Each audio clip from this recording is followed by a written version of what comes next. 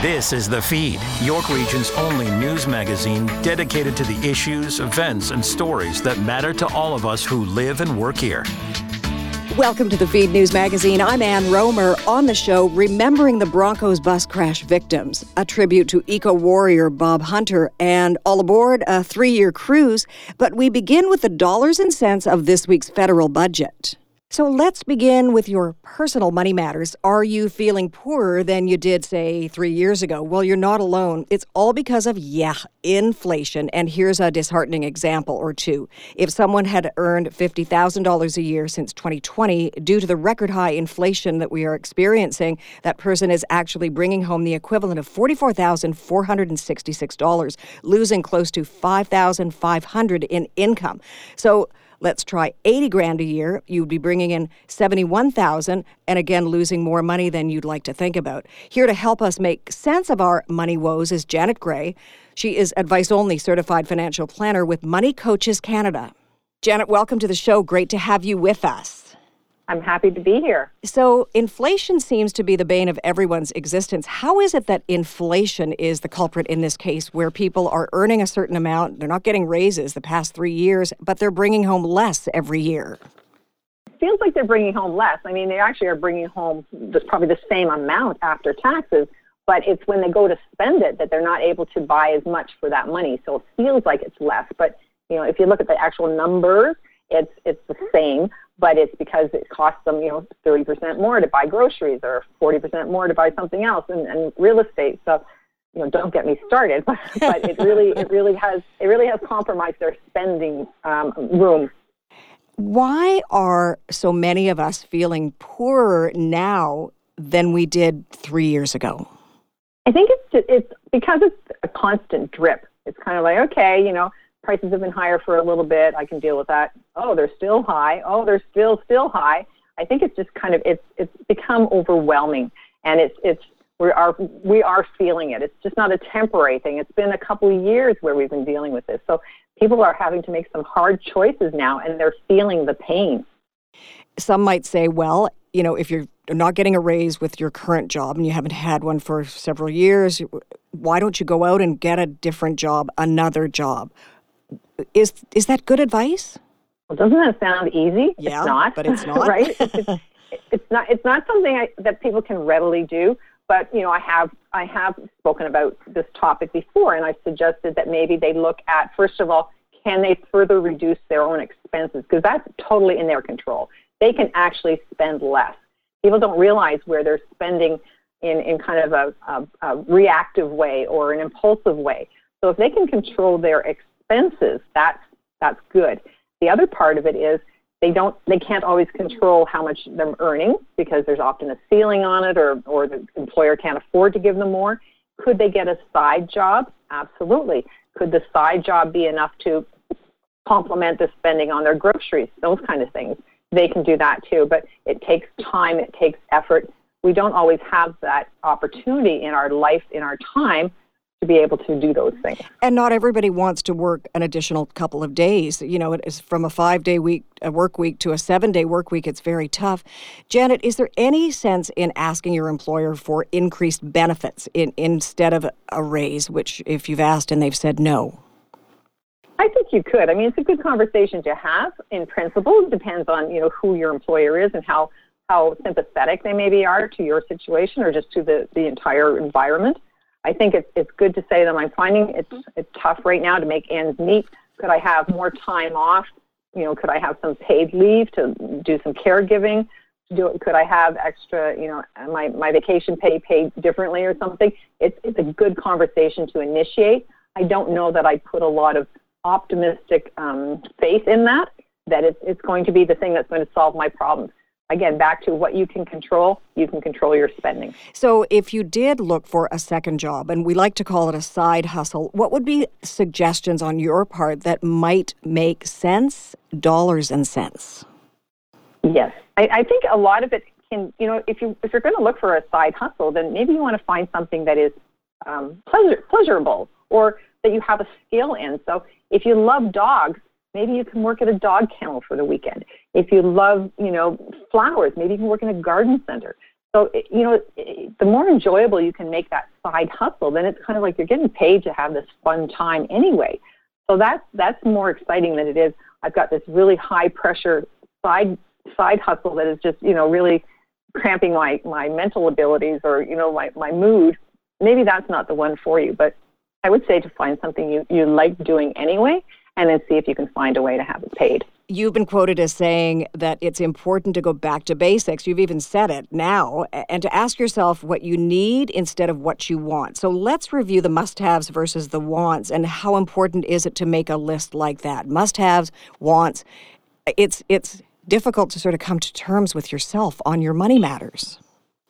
It is, and this is something that I talk to people about even before COVID, before recession, before interest rates. It's a fundamental of your financial basics is know what you can afford to spend. And the way you can do that is say, okay, here's a list of my needs, housing, taxes, utility bills, food on the table. Those are things that you need to live. The things that you can choose to set aside for now, that you can minimize, the treats that we give each other, or that we give ourselves.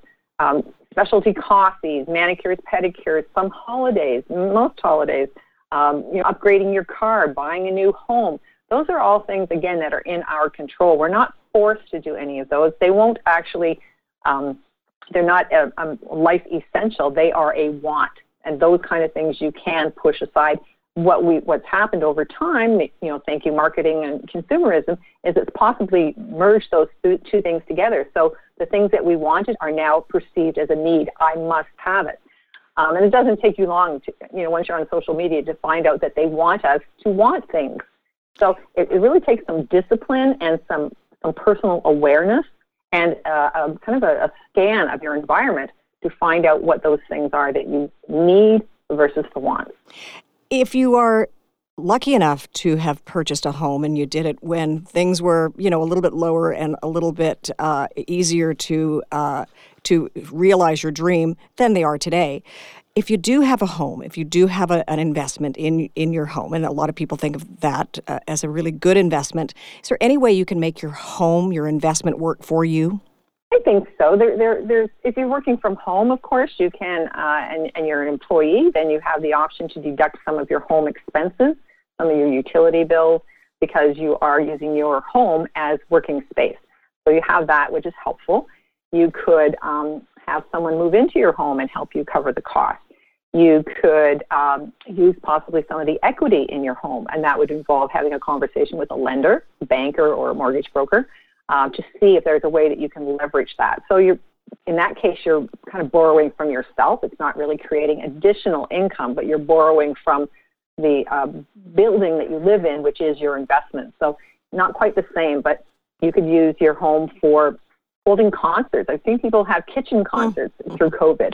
So there are ways. It's really get creative, and just think outside of our regular box, which in times of hardships and challenges is even harder to do because our brains just aren't, open to those things. And is it fair that we are going through these troubled economic times, that these are times of financial hardship for so many Canadians? We've just survived a pandemic, for heaven's sake. No, absolutely. I mean, who knew that these were going to be some of the side effects of, a pandemic, and we've never experienced this before. So it really pays to be a little more resilient, a little more open-minded, a little more caring of our community, because sometimes the help that you need is just there for the asking. But maybe because of our isolation, we're not open to asking people, is there a way that you can help me, or can you help me discuss this through so I can make a better decision? I think we need to kind of push through that if we can, and reach out a little bit more, and maybe we'll have a better final outcome than we would have if we hadn't done that. Janet, can we talk about the elephant in the room? And that is food, inflation, groceries, the budget earlier this week. So let's start with the budget. There was something called a grocery rebate. We're calling it that. I don't think that the government calls it that. $2.5 billion, they say, will help 11 million Canadians. What do you think of this grocery rebate? Well, it's kind of underwhelming, if I can use that term. the average family of 4, for example, it was a study done for 2023. The average family of 4, 2 parents, 2 kids, spends $1,357 a month on groceries. Wow. So on the grocery rebate, they would get $467, which is 34%, which, so it buys them 10 days worth of groceries. And then what, right? Because this is a one-time rebate as far as we know. A single person gets $234. So it's something. Is it going to plug the hole in the bucket? No. And I think it's kind of a political move. Obviously, it is. Yeah. It's not going to be enough, and it's not giving people the tools. It's not saying to them, okay, here's a hand out, but it's not giving them a hand up in terms of giving them some tools on here's how you can save on your groceries. Here's the places that you can talk to professionals. Like, I don't think there was enough of an education piece with that money. It was just kind of strictly let's plug the hole for a little bit. Speaking of how to buy groceries and advice on how to do that, have you any advice? And I know that sounds really basic and really simple, but there are some strategies when you go to buy groceries that will make a difference and will make your money go a lot further than you'd think. I think, and as a planner, I will say this, you need a plan. Yeah. And a plan involves making a list, whether you do your phone or an app or on a piece of paper. You need a list of what you're planning to buy. And once you have that, or the way that you can make that list is to look at the flyers, again, online or paper, and say, oh, look at this item on the front page. It's so deeply discounted. I think I'll buy 2 of those instead of maybe the one I was planning on buying. And then you build your meals around that. So you're trying to shop the specials, usually on the front page of the flyers. Or when you go into a store, instead of getting this one that's not on sale and this one is on sale, then, okay, we're not having this item for dinner, we're having that item. Have a plan, have a certain amount of money, and it's quickly to go, you quickly go over the amount you plan to spend in a grocery store. So maybe you might even switch to a gift card and say, I'm going to buy $150 worth of gift cards. That's what I'm taking into the grocery store with me. And once the gift card is gone, then I'm starting to take stuff off the conveyor belt, right? So it really does limit you so you don't overspend, because of course it's easy, especially if you're shopping with kids, of course it's easy to go out of bounds and then you go, oh, why did I buy that? and it's really, if you can kind of plan on all the things that will throw you off track, then you're kind of already mitigating the risk by having that in mind. If this happens, then I will do this. If this happens, I'll do that. And just plan. That's the big key takeaway, I think, plan.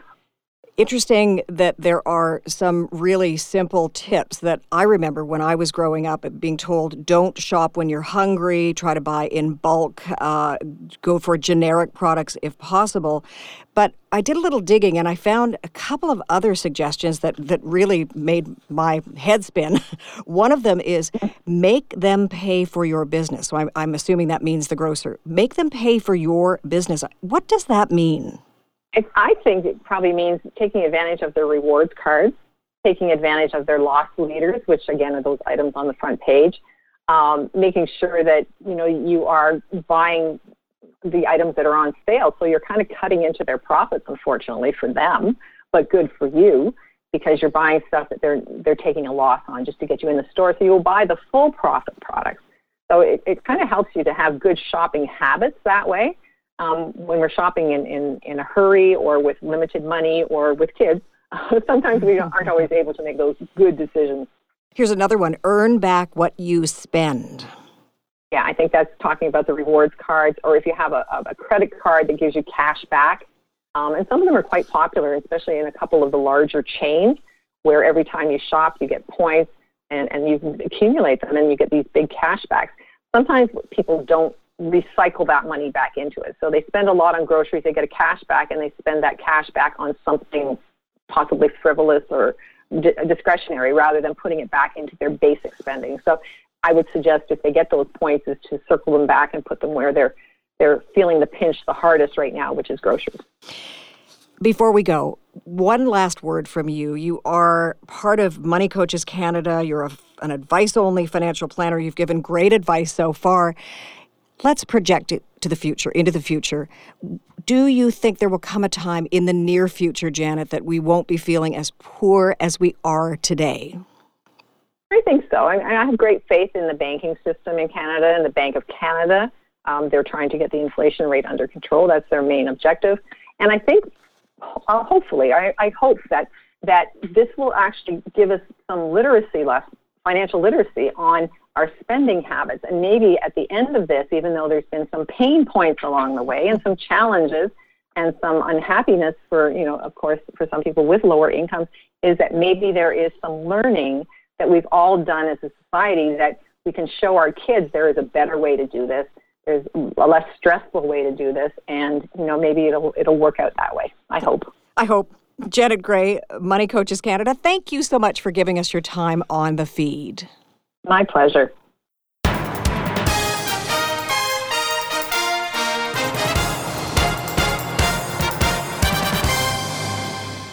The Retail Council is suggesting there was not enough in the budget to make life more affordable for Canadian families. Tina Cortese now with that story. The Retail Council of Canada suggests the federal budget earlier this week missed the mark. To explain, Carl Littler, SVP of Public Affairs. Welcome to the show, Carl. Thanks for having me on. All right, so let's get right to it. What is the explanation? Why do you think the federal government missed the mark with this budget?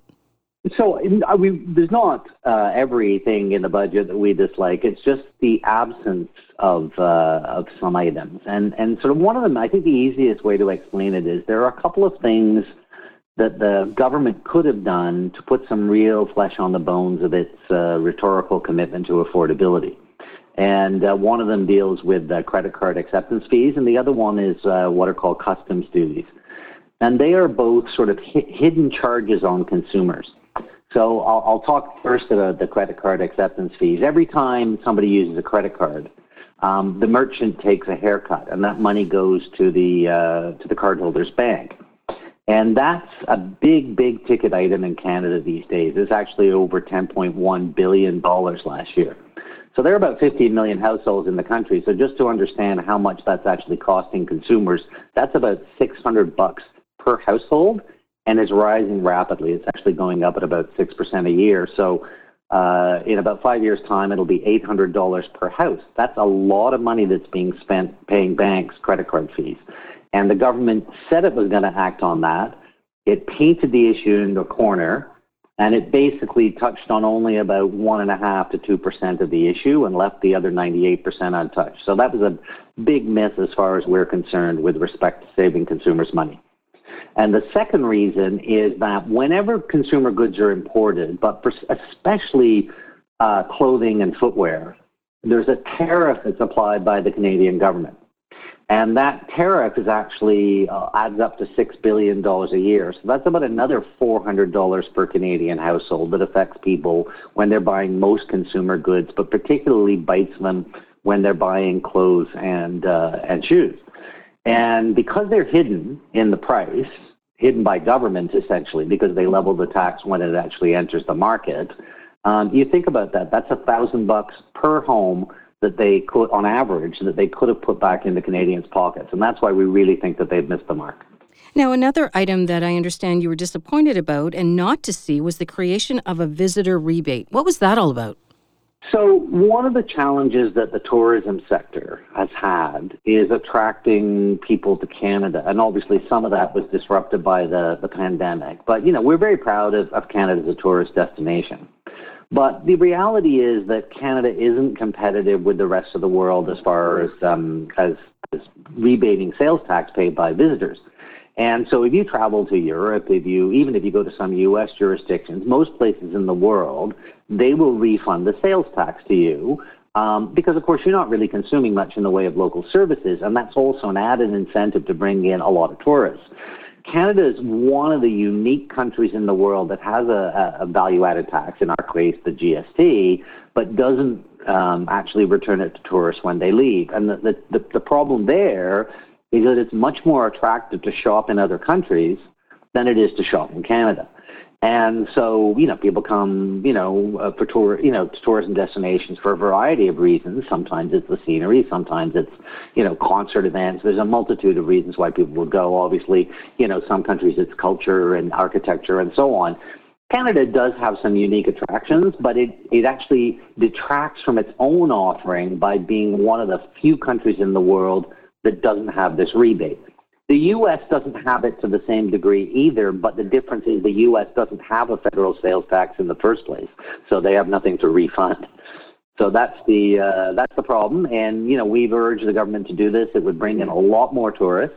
That would be good for retailers, obviously, because people buy stuff, but it's also good for airlines, good for hotels, good for people who work in restaurants, other aspects of the tourist industry. Now, if I understand this correctly, the Retail Council of Canada represents small, medium, and large retail businesses. So how did business fare in terms of the budget? Did they get the help they needed? I think it's a pretty business-neutral budget in many ways. I mean, there were some tax measures that were aimed at loopholes and that kind of stuff, and there will be some people who will complain about that. There was not really a lot of direct help for business unless you were in one of the government specialty areas like, green energy promotion or that kind of thing. So I wouldn't say that it was a punitive budget for business, but it wasn't, a wildly encouraging one either. And can you give us sort of a state of affairs in terms of the retail industry? How is retail doing? Is that brick and mortar store going to survive? And what about the impact of, we're seeing Nordstrom and Bed Bath & Beyond move out and Zellers move back in. What do you think about the current state of retail?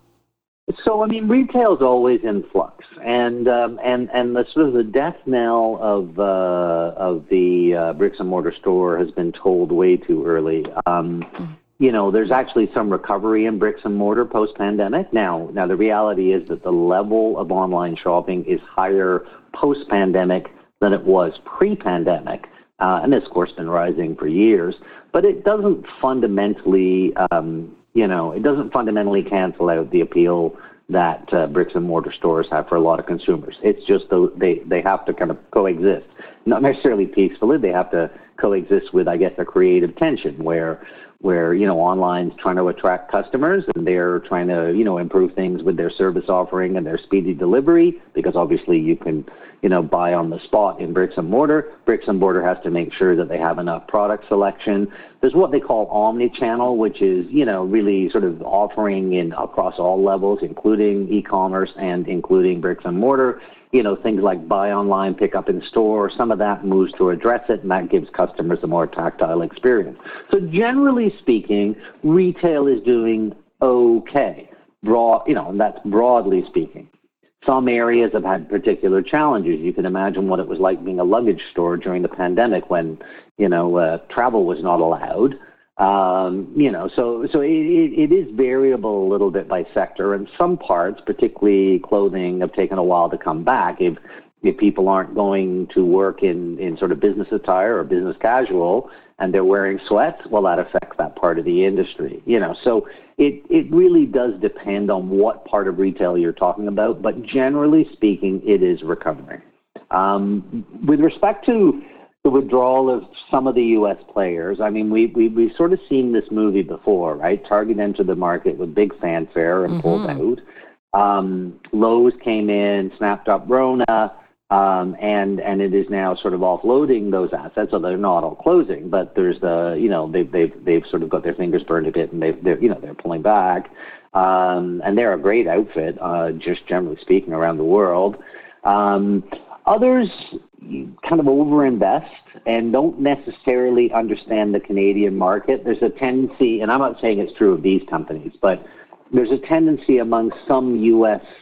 Retailers to see Canada as just a northward extension of the U.S. market, and it's not. It has very specific tastes. It has different population concentrations, significantly so than in the U.S. It has different climatic conditions and so forth. And so people who just treat Canada as being, 10% more U.S. Are not going to necessarily fare very well. Carl, if our listeners want more information about the Retail Council of Canada, where can they find it? Well, they can find it on our website, which is retailcouncil.ca, and then through great shows like this that actually give us the opportunity to talk directly to Canadians, talk directly to consumers. Thank you so much for your time and expertise, Carl. We appreciate it.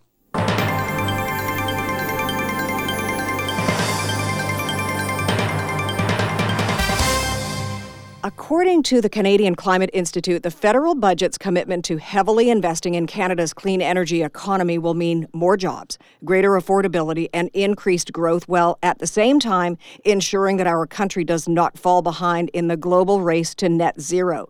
Rick Smith is the president of the Canadian Climate Institute. He's also our guest right now on the feed. Welcome to the show, Rick. Thanks so much, Ann. Pleasure to be here. Were there some champagne corks popped earlier this week when you heard heard your good news on the budget? Well, we were pleased.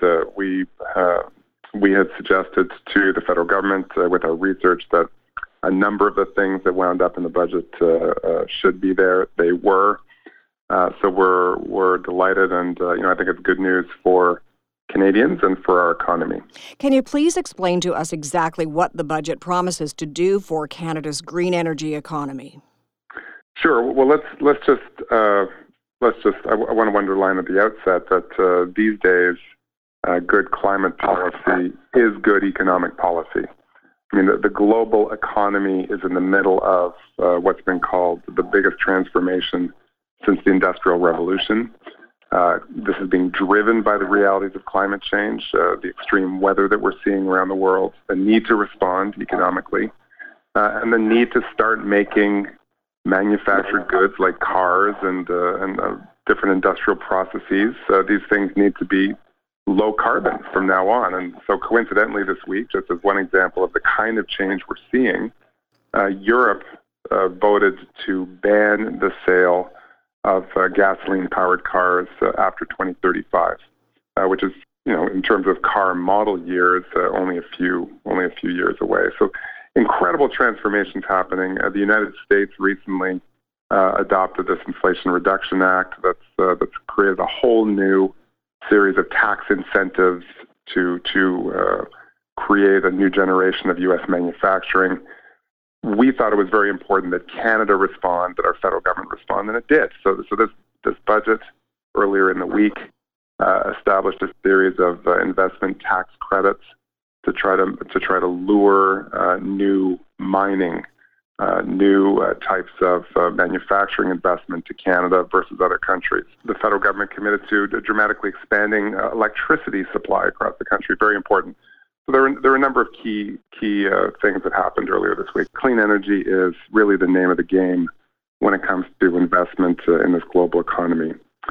We know that in order to limit the worst damage from climate change, that we need to reach net zero by 2050.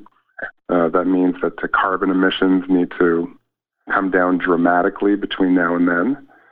And the kind of cornerstone of this transformation, as we start to electrify everything, I mean, we see it with cars, for instance. I mean, before too long, all of us will be driving electric vehicles. And as I mentioned earlier, Europe has actually put a date on that, 2035. You won't be able to buy a gasoline-powered car in Europe. And so as we all start plugging things into the wall, as opposed to running them on liquid fuel, by our estimates, we're going to need to about double electricity supply in Canada, and we're going to need to make sure that all of that new supply doesn't emit carbon.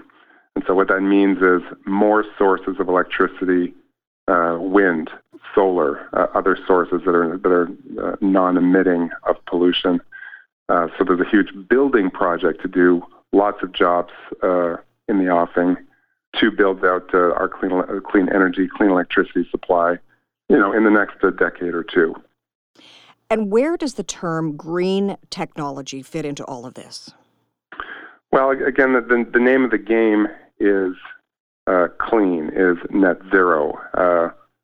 Most big investors these days are looking for a net zero energy supply in order to locate in a country, in a particular jurisdiction. And so we've seen this in Ontario, for instance, in the last few weeks, where VW has announced that it will build its first battery plant outside of Europe in St. Thomas, Ontario. And the reason that it's locating there is because Ontario is guaranteeing VW a certain level of clean electricity, a source of critical minerals, and a series of other incentives. So the idea behind, or the kind of name, green economy or green electricity refers to the fact that all of these activities can't, from now on, emit carbon. Yeah. And in constructing that new kind of economy, there are big opportunities for Canada. The budget also clarified the role of the Canada Infrastructure Bank. How important is that? Very important. The federal government has said that with its existing resources and a top-up of resources, that the Canada Infrastructure Bank, one of its focuses from now on, will be on building out clean electricity supply across the country, and not just the installations, the power plants to create that energy, but also the transmission corridors to get that electricity where it needs to go. There's different parts of the country, in the Atlantic, for instance, where new transmission corridors are needed to move clean electricity from one province to another. There are opportunities to do this all across the country.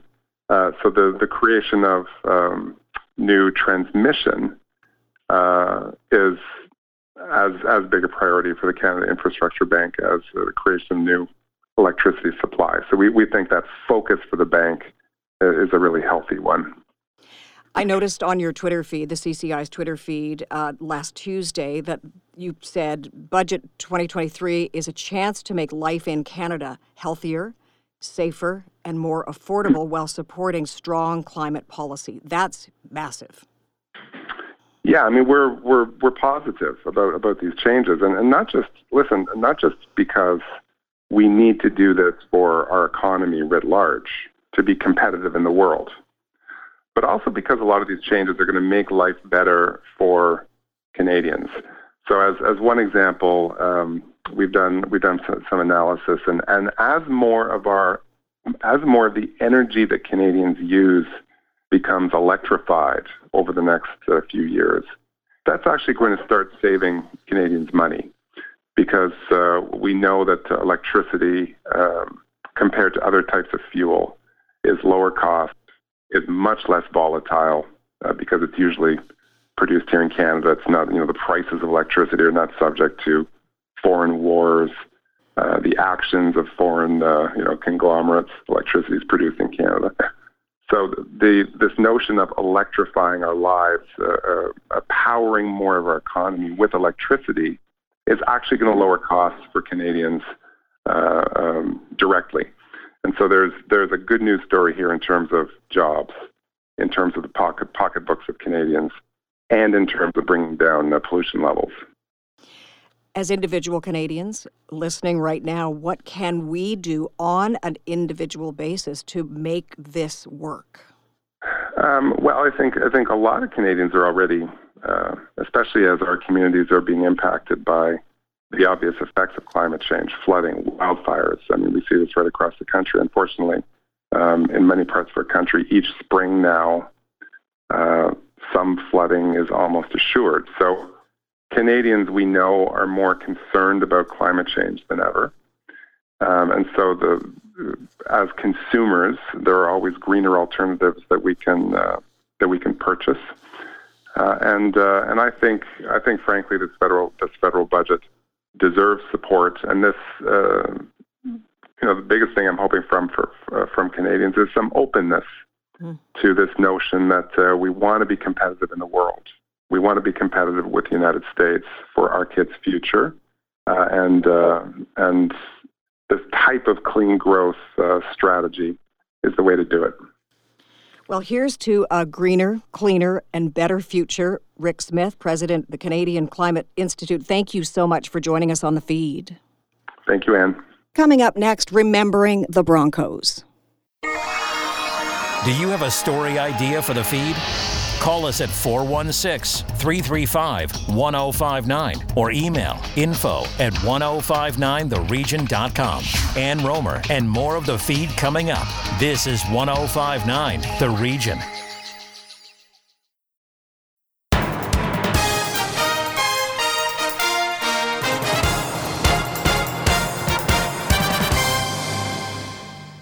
Welcome back to the feed. I'm Ann Rohmer. Next week marks the somber anniversary of the Humboldt Broncos bus crash. Jim Lang with the Green Shirt Day in memory of Logan Boulet. The date, April 6, 2018, is a day that is burned into the memory of all Canadians because of the tragic bus crash with the Humboldt Broncos junior hockey team. But the next day, April 7th, is even more important right now because that led to something called Green Shirt Day, a day to spread awareness about organ donation all across Canada. Thrilled to be joined by Toby Boulet. Unfortunately, he lost his son Logan that day, but through Logan's selflessness, has created an incredible groundswell of support for organ donation in this country. Toby, how are you? Good morning, Jim. Great this morning. A little bit of snow, but things are good in Alberta. That's good. It is amazing to me, out of the darkness of the bus accident and everything that happened, and the loss for you and your wife and your family, what the legacy of Logan Boulet and the Green Shirt Day. And I mean, we're talking into hundreds of thousands of more registered donors in this country, potentially saving lives every day in Canada. It's surreal to my wife and I and our daughter, Mariko, that Logan's impact has been so large. He would have had an amazing impact had he gone to university to be a teacher like he was planning to do, and he was accepted at U of L, but that didn't happen. So the impact is just different, and we just sometimes think that we're providing hope to individuals and families desperately needing an organ transplant. And we've been told many times when we speak by transplant recipients, they just tell us how much the Logan Boulet effect has done just that. It's given them hope. And so I don't know. Just surreal at many times. Well, Toby, I'm sure you and your family and other people were just not aware of just how dire of a need it is for organ donation in Canada. I mean, speaking to you previously, I had my eyes wide open. I just thought there was tons of organs for donation, but there isn't in this country. No, there isn't. We were like anybody else. We signed our black of our driver's license in Alberta 30 years ago and thought we were organ donors. I registered, and of course we weren't. And after Logan passed, we realized, you have to do something different. And yeah, it's just, there's 200 plus people die every year waiting for a transplant. I talked to a car dealership owner, a friend of mine the other day, and he said, I'm registered. I said, well, are you? He said, well, I got my license. I said, no, that doesn't count him. What? I said, no, they changed it in Alberta about 4 years ago. Really? I didn't know that. So he has to go get it changed, do it online. Now, this year is a very special commemoration of Green Shirt Day on April 7th. Someone who was touched by the Logan Boulet effect and ended up getting a kidney donation, Brandy Hine, has designed this beautiful shirt in commemoration of Green Shirt Day that really takes it to the next level, Toby.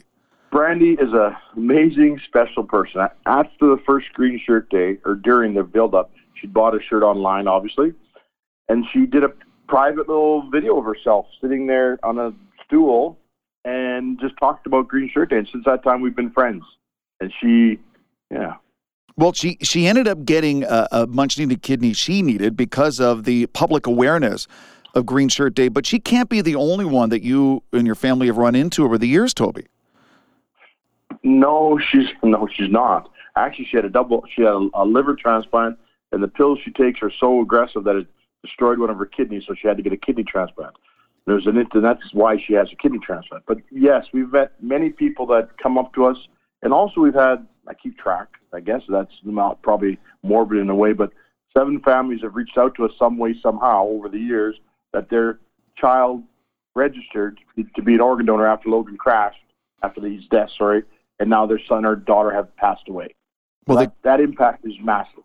Oh, it really is, and that's why it's the hashtag Logan Boulet effect. And according to Canadian Blood Services, nearly 150,000 Canadians registered to be donors in the 2 months after learning about Logan Boulet have signed their donor card. That is making a significant impact into the lives of thousands of Canadians when you talk about that many people actually getting out there and being a proper organ donor.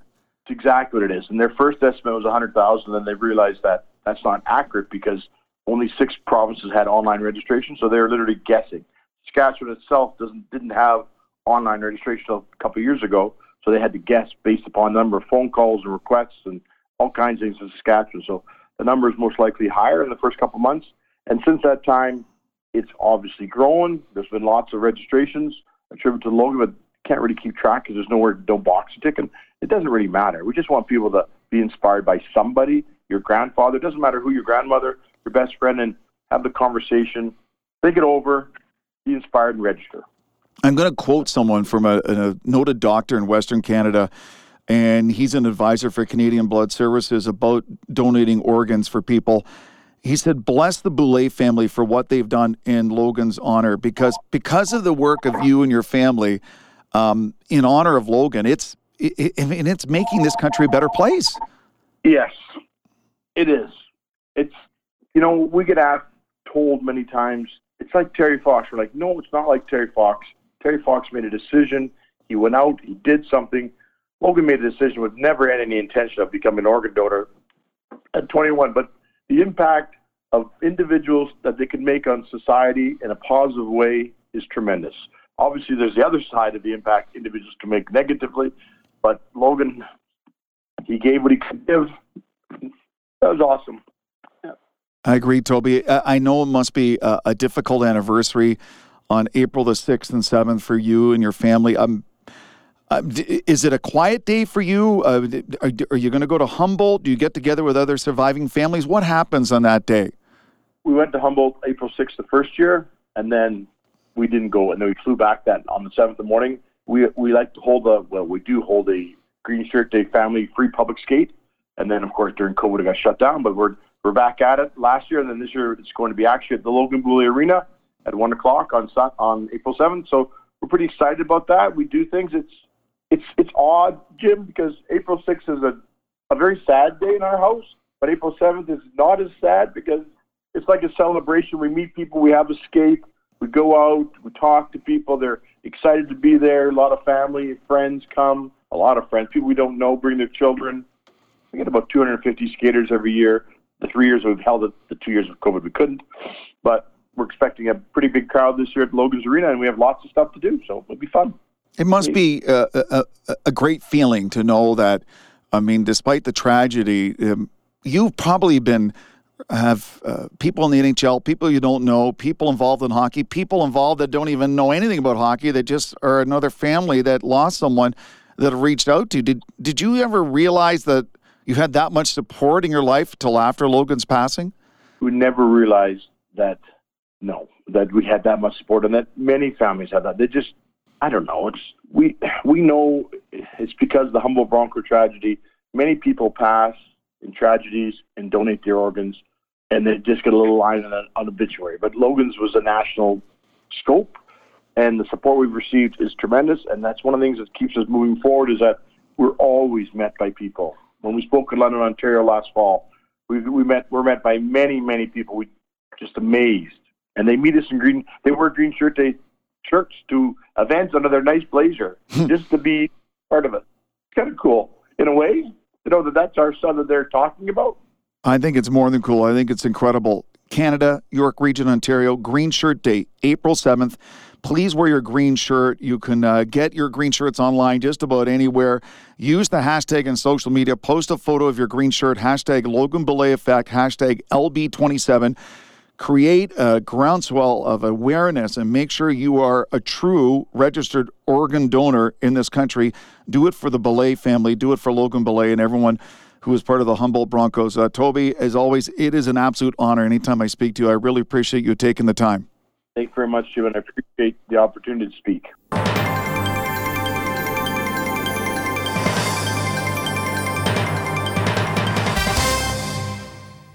Over now to Kevin Frankish with the new book honoring the life of eco-warrior Bob Hunter. He was a friend the world needed, literally. Bob Hunter helped to found the influential environmental group Greenpeace. He often put himself in harm's way between whaling trawlers and their fragile prey. He then used his voice to fight for this planet for years on television and in the political arena. I had the great honor of working with Bob at City TV for several years before his untimely passing in 2005. Mr. Mindbomb, eco-hero and Greenpeace co-founder Bob Hunter, A Life in Stories, is a new book that has just been released, edited by his wife, Bobbi Hunter, who also happens to be a co-founder of Greenpeace. And she joins me right now. Hi, Bobbi. How are you? Hi, Kevin. I'm just great. It is true, isn't it? He was a friend the earth needed. I should have changed that to the earth needed. Well, you know what? I think he was really a spokesperson for the earth. To me, Bob was like a force of nature. When I did this book, I broke it into 4 sections, and it was all about being a force of nature. And I described it as almost like a volcano, erupting and eventually slowing, and eventually it became part of the crust of the earth. What are we going to see in this book? Now, it says that it is a life in stories. Tell me what we're going to see inside the pages here. Well, Kevin, it was a joy to put this book together. Actually, I started a different book. Bob wrote a book that never got published, and it was sort of the beginning of the COVID lockdown. And I thought, you know what, I'm going to get that book published. So I transcribed it, and I put it out to a vanity publishing company, and it's out there, and it's called Long Way to the Horizon. It's a beautiful 3-generational Canadian saga. So there was that book. That was done. And then I'm going, now what do I do with myself? I thought, you know what, I'm going to write a book about Bob. But my daughter, who also has written a book, she had done a book about environmental heroes, and she did an anthology. And I thought, I'm going to do this as an anthology. I'm going to have many voices. And then I put an appeal out to people that were the spectrum of Bob's life, and everybody wanted in. Everybody wanted to write. The first person was to come on board was Paul Watson. I could have had 400 writers. I'm not kidding. But in reality, there's 43 writers. People like Elizabeth May and Bob's brother Don, and many of these people have written books, and they're excellent writers. So it was truly a joy. So I created this arc. I found these people. Everybody was on board. I had to limit their words down to a certain size to get them all in and to get it in story form. But there's great stories. There's stories in there about Bob in front of the harpoon, the classic story of the very beginning of really environmental activism. Bob was in the forefront. He was the founder of Greenpeace. Canadians don't understand, that we started the environmental activism. We should be so proud of ourselves. This is it's an amazing story, and that particular chapter is in there, and it's done with passion. There's a story of Bob standing in front of the icebreakers to try to make a point to show that what the slaughter was like of the seals, and how Canada was continuing to allow this to happen. But there's personal stories, how we met. There's his children are all brilliant writers as well, and they're in there and telling their personal stories. There's the story of his death. There's the story of why the boat became the Rainbow Warrior, it's a story of friends and a story of adventure. When I knew I was going to be speaking with you, Bobbi, it struck me that in the 60s and 70s, there were some who were hell-bent on destroying this planet. But here we are today, and we're facing all sorts of new threats to this planet. And we needed Bob in the 60s and 70s, but we really need him now. Oh, we absolutely do, Kevin. And that's also one of the reasons that I decided to write this book was, when he was such, you knew him. So many people in Toronto knew him and loved him. And if you ever met him, you never forgot him. But the next generation, I would ask, tell some of my story, which is also kind of interesting. And people would go, Greenpeace, they didn't know. Bob Hunter, they didn't know. And I'm going, my God, this was just 50 years ago, and people don't know their history. And I thought, if there's ever a time to bring his voice back, it's now. People will look him up and see. And the message is, anybody can help. Anybody can do anything. Just do it. Bob was he came from a very humble background. His mother was raised him as a single mom, and they were poor. He was not highly educated, but Bob, he wrote, 14 books. He was awarded so many prizes for, his magazine writing and his books, and he was a media, I think, genius, and he could just wing it and do just beautiful speeches and great media. And so he inspired people. He did it with a laugh. If you ever talked to him, you couldn't get a minute into a conversation without a laugh. There was a joy about him. So he was a deep, profound thinker, a true Canadian hero.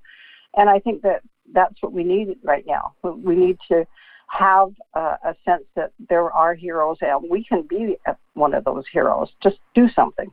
Yeah, those who fail to learn from history are doomed to repeat it.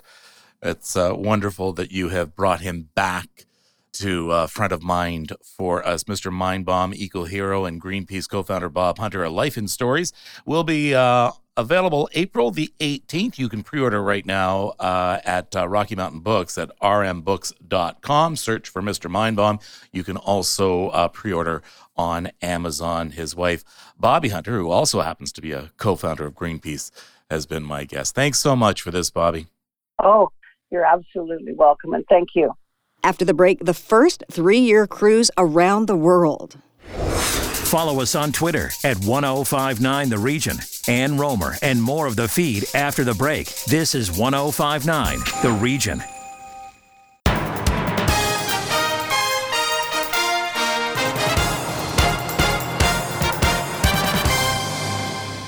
Welcome back. I'm Ann Rohmer. Next on the feed, Shaliza Bacchus takes us on the new 3-year voyage around the world. The time when winter turns to spring isn't always the nicest, and I feel like this is the time of year where we all need a bit of change of scenery. So how would you feel about being on a cruise for 3 years? Life at Sea Cruises announced that they are accepting reservations for the world's first and only 3-year world cruise. The voyage will cover over 130,000 miles, visiting 375 ports across 135 countries and 7 continents. Okay, let me catch my breath, and joining me now to tell us all about this cruise is Irina Strembitsky, Director of Sales and Marketing at Life at Sea Cruises. How are you, Irina? I'm fantastic. Thank you so much for having me. Thank you so much for joining me, and this is definitely unheard of. So why don't you tell our listeners all about this 3-year cruise? Well, the reason you've never heard of it is because this is the first of its kind. A 3-year adventure. We call it the ultimate bucket list trip, where we're giving you 3 years to see it all. It's a new concept. We're the first ones to do it, and it's just hit the market by storm. Yes, it definitely is. Now, before we get into specifics and pricing, how can somebody go about booking this? Absolutely. They have to go to www.lifeatseacruises, just like it's spelled, lifeatseacruises.com. On the right-hand side on the top, there'll be a Reserve Now button, and you can see what's available. What's booked is in red, and more than half is already booked. And the green ones are still available. And then you can book your cabin and reserve your rate with a $5,000 payment. So that's all you have to pay is just the $5,000 to book your rate, and we'll then put you into our resident portal. Will you be able to mix and mingle with the other residents that have reserved? So it's an experience. We're giving you a pre-cruise experience where you really get to be part of the community even before we take off. And this is an all-inclusive cruise, correct? Absolutely. So it's very inclusive. So there are some, it includes your food, some alcohol, your gratuity, your housekeeping, your laundry, your maintenance, your port fees, your pod shipping that we provide you with a pod, so your belongings can go on the cruise with you. So it's a entertainment activity. So there's some things that are extra, such as the spa and salon, with hair treatments, nails treatments. Those are additional. And then onshore excursions, those are extra as well. But everything else is included. Wow, that all sounds so insane. And what are the rooms like? Do they all look the same or are there different tiers? There's numerous different kinds. We have inside suites on different decks. We also have outside suites with a smaller window and a larger window. And then we have balcony suites as well. So a nice variety, 6 different types for you to pick from. All right, now let's get into the costing. What is it going to cost if somebody wants to be on this boat for 3 years? Well, it depends. So the pricing is based on double occupancy. So the price keeps going up. So we've already had one price increase and we're going to have another one any minute now. So right now, the least expensive for a couple would be $99,000 for the 3 years each. So that would be about $33,000 a year for 2 people to be in a cabin. And then if you're a solo traveler, it's $167,000 for 3 years. So it comes out to be about $55,000. And then it goes up from there just slightly. The balconies are more expensive, but it's still incredibly affordable where, I'm here in South Florida. You can't even live outside in your car for $30,000 a year. It's still very reasonably priced, and all of the cabins are nice. This is the ultimate bucket list adventure. So we kind of put this together and then joined with Murray Cruises and then brought this to the market. That sounds amazing, and I think you phrased it perfectly. It really is the ultimate bucket list experience for sure. And Irina, how many spaces are left? And can you remind our listeners once again where they can go for more information? Absolutely. So we're about 2/3 sold out, but there's still over 100 cabins that are left. We're getting reservations every day, but there's still some for those that want to book. Visit www.lifeatseacruises.com. Lifeatseacruises.com. And we hope you join us on this amazing bucket list adventure. Sounds fabulous. Irina Strembitsky, thank you so much for joining me. Thank you so much. Have a fantastic day.